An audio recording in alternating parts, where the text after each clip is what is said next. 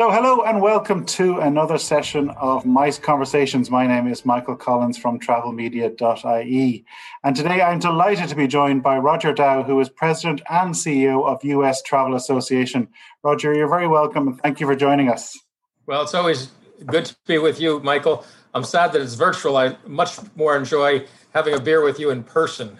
I agreed 100%. Well, hopefully this is, I think we're getting towards the end of this virtual world and things are opening up very shortly. So it's an opportune time for us to be talking. I wonder, obviously I'm based in Europe and most of our audience here is based in Europe. So I wonder if you might set the scene for us in terms of what's happening in the US at the moment. Obviously it's mid-July 2021. Summer season is up and running, and I'm intrigued to know how are things going in the US, as in we know travel is happening in the US, but I want to know, are there hiccups, are there delays, are there, issues at airports with queues, etc., or is it running very smoothly? Actually, it's running quite smoothly. The domestic leisure market has come back extremely strong. In fact, we had a holiday weekend a couple of weeks ago, and basically, they had the highest number of people that weekend, 10 million, to go through TSA. Since January, 200 million Americans have flown. And the interesting thing is, despite all the talk, we cannot find one case where someone has said, I got on a plane and I got COVID. So it's come back. Now, we're having some worker shortages, which is a problem, which hopefully we'll address soon. So TSA has moved through a little more slowly than usual, but we hope to see that up and going very smoothly when we open up into international. Well, that's great to hear, because one of the concerns here in Europe and in Ireland in particular is the fact that, there is talk of there being delays and the additional paperwork that's required for travel. So it's great to hear that things are moving smoothly in the US. Can we move to international travel? Because obviously that is very important for both the US and us here in Europe, and obviously transatlantic travel being key. And we know that things haven't opened up yet. What are your thoughts on when Europe and the US will be able to travel freely again? I hope it's very soon, later this summer. We've been working with our government and multiple agencies, from transportation to Homeland Security, Commerce Department, and the White House. And we're also working with the UK government, because we're trying to do is open the corridor UK-US, because our feeling is once that opens, the rest will follow very quickly. That's how life works. But the Delta variant delayed things a bit. We thought we'd have an announcement just prior to the G7, and then Boris Johnson put off any travel in the UK till July, but that's right around the corner. So I'm hopeful we can get our governments to agree. The challenge we have, Michael, is the governments don't want to take much risk, and they want everything perfect. And perfect is the enemy of doing anything. You and I get in a car every day. We know there's accidents, but we're willing to take that risk because we know it's extraordinarily small. And the same has to be with travel. We've got to go with the science and medicine and get the politics out of it. Yeah, agreed 100%. And I'm glad you used that example of the car. It's an example I use a lot, is that life is not risk-free, life is not perfect. And I sometimes wonder why during the COVID pandemic, we have decided to, introduce this new concept of looking for, 100% guarantee that everything will be safe. And life, unfortunately, is not safe. I ask you about the MICE industry. Here in Europe, we've written off MICE for 2021. There's in reality no business happening and nobody trying to plan anything. The focus is on 2022. Is that the same in the US? Is the meetings industry going to take place in 22? Or is there still a bit of caution in the market? We're seeing it begin to come back the past month or two. I've been at multiple meetings. MPI had their meeting in Las Vegas, and they had over 1,000 people show up. And we're having several meetings ourselves. And in fact, the numbers are larger than we expect. But the challenge we have is corporations allowing their people to travel, a reticence to travel, and the virtual world's going to be with us a little while. I expect the last quarter to be a good quarter, not a great quarter for MICE. And then I expect 2022 for it to begin coming back very strong. And I think it will. I don't agree with the procrastinators that say it's going to be 25. I think we're going to see a strong 2022. You can't replace face-to-face. You and I are okay doing this virtually because we know each other. Yeah. If we didn't know each other, this would be a more awkward conversation. Yeah, agreed. And Timmy, it's great to hear that there are events taking place in the US already, and I think people will find comfort in that, looking at what's happening. What are the protocols around those events that are taking place, the live events? Is there, still social distancing, or is there testing on top of that as well? In many areas, one of the challenges we have, Michael, is it varies from state to state, and it's one of the problems we have internationally. It varies from country to country.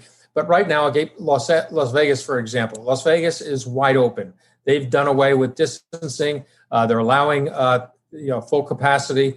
I am speaking to you right now from Florida, where our Tampa hockey team won the Stanley Cup recently, and they had a full arena, full. And so Florida's been wide open. California is starting to open, but I think we're to a point where California, New York, and Nevada, two very important states, have gone like Florida now and are allowing MICE meetings to open up full bore. But that was not the case a few months ago. Okay, well, that's good to hear. But there are variances and differences from state to state, so worth noting that. In terms of how things will come back, we're aware that travel is opening again, but for you, has the industry changed? Has the travel industry changed? As in, we talk about, or we hear words such as sustainability and so on. And, do you think we're ever going to go back to where we were in 2019? Or do you think we all really have genuinely changed? I'm always, on the fence about this. Sometimes I'm one view, then I'm the other, in terms of trying to actually decide, will we actually go back? Because I think there are people who just want to rush back as fast as they can and get business, back to the levels. Or have we learned anything? I think it's going to be a mixture.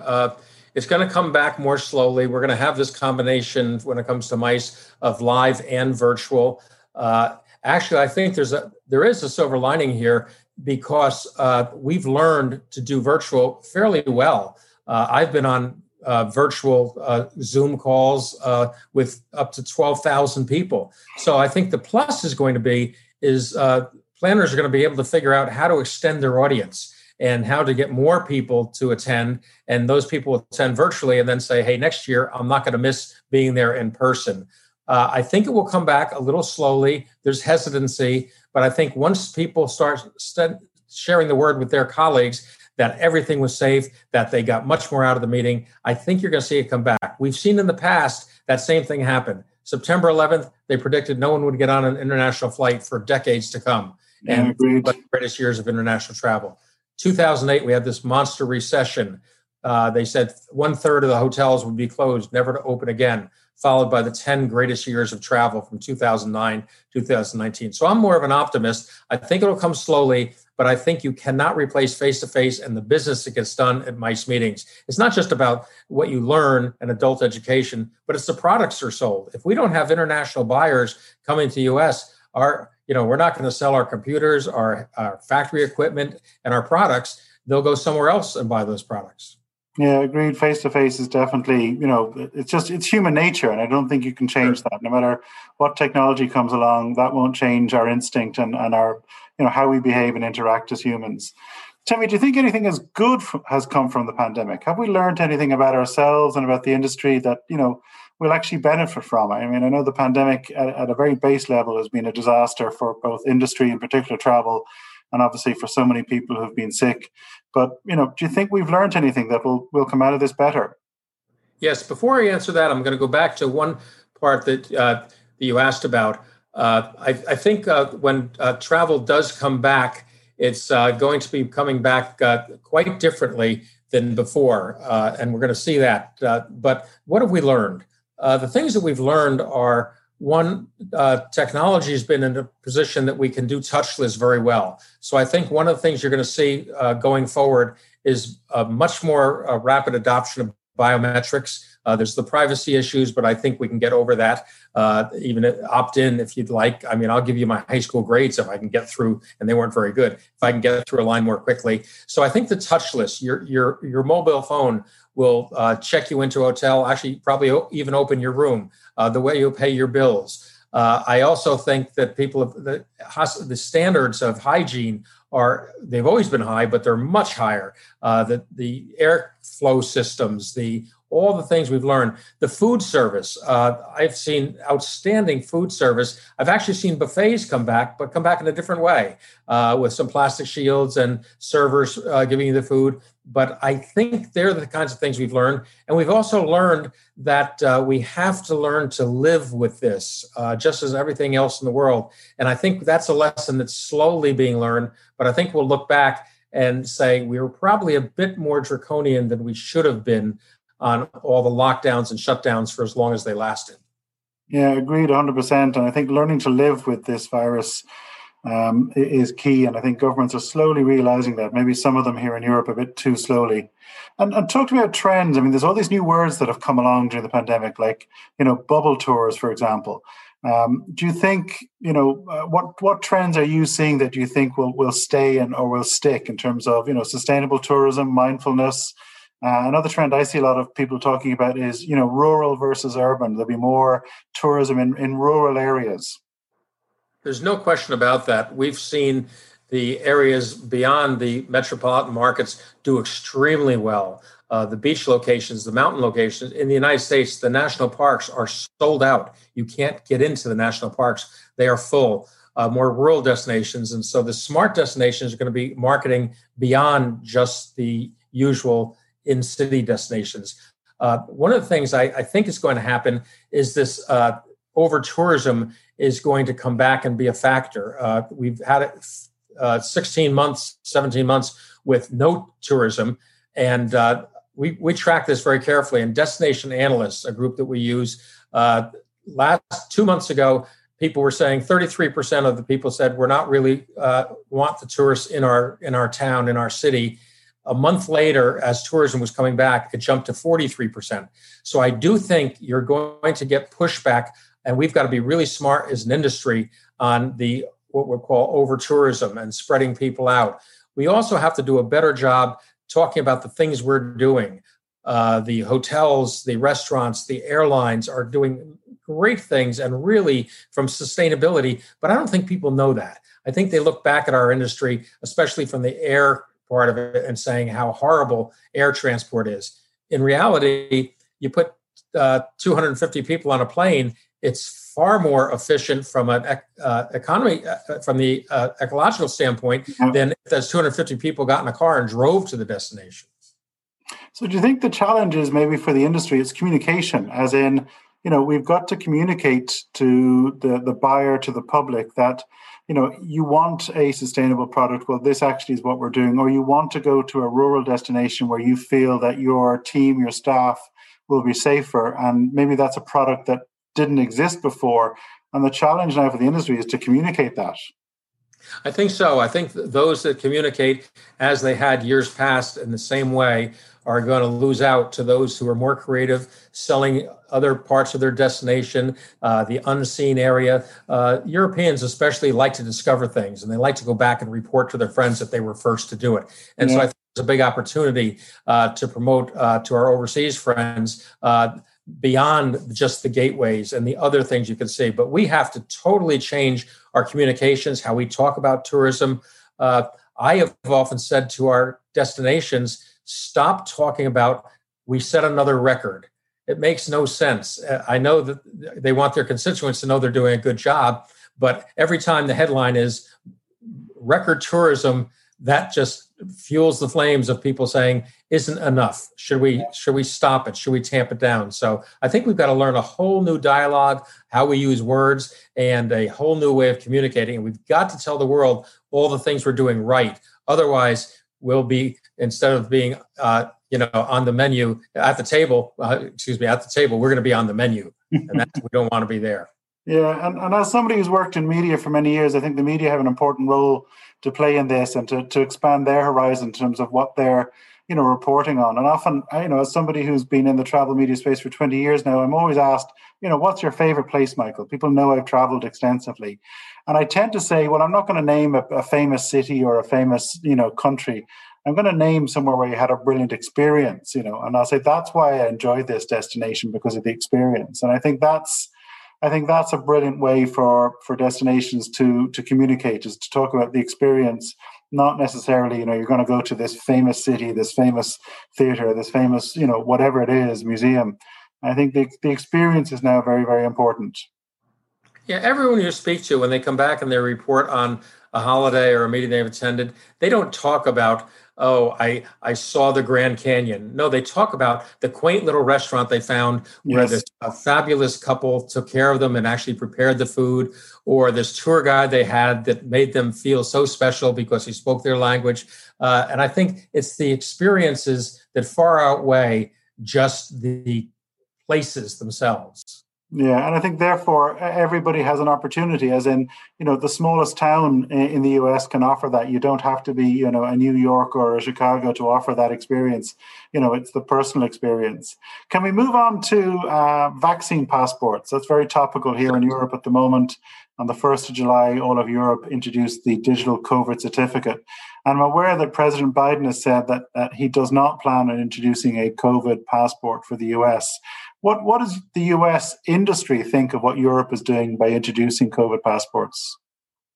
We think if Europe is going to do this, it's probably a good way to start travel.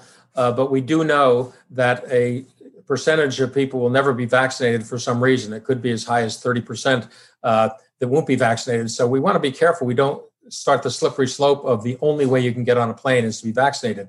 There's a lot of medical science that says if you've had COVID and recovered, you have antibodies that make you just as safe as someone's had vaccine.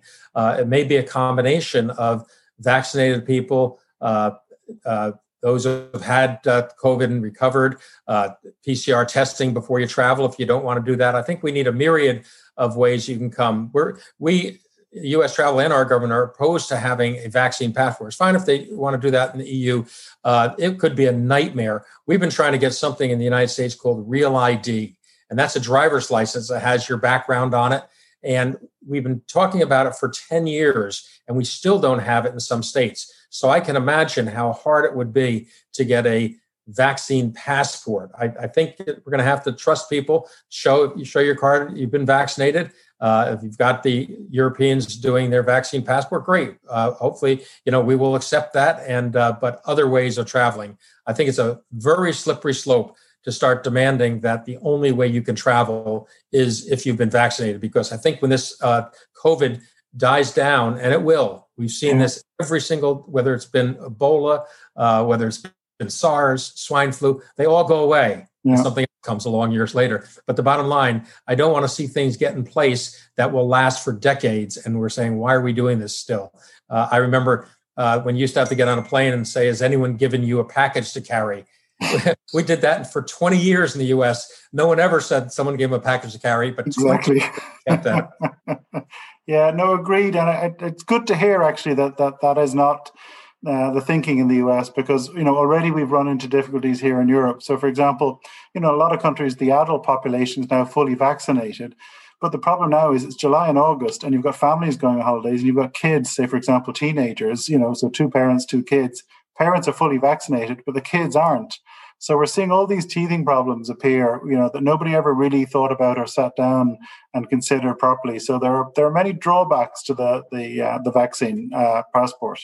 Yeah, and the science, we keep saying, follow the science, follow the medicine. The science says absolutely young people are not prone to, getting hospitalized or killed with this disease. It's, older people that have pre-existing conditions that are in danger. And we should treat that versus, the blanket of, having young people be vaccinated. And I think that's a very good example that you've made.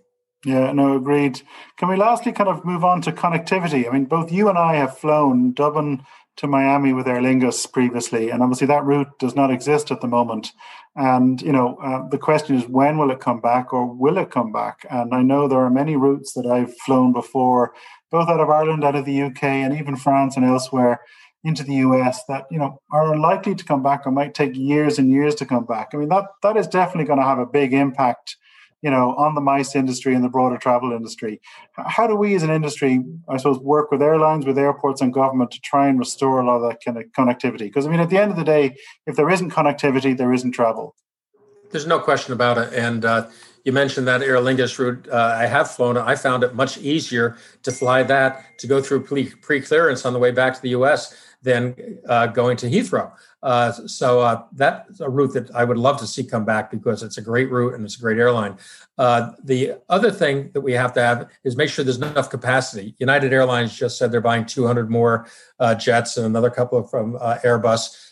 So I think that's a plus of getting capacity. But what has to happen is each destination has to make the case of, look what you're missing. I just was recently at the Roots conference where airlines and airports get together and argue whether an airline should serve this market or that market, and they try and convince the airlines that they should serve this airport. So it's very important that we have the numbers and we can show the data, because the airlines will follow wherever the money is. If there's a lot of passengers, they'll get there. It may take a little longer than we'd like, but I think those routes that have been proven in the past to be very successful will all come back because they've got a track record.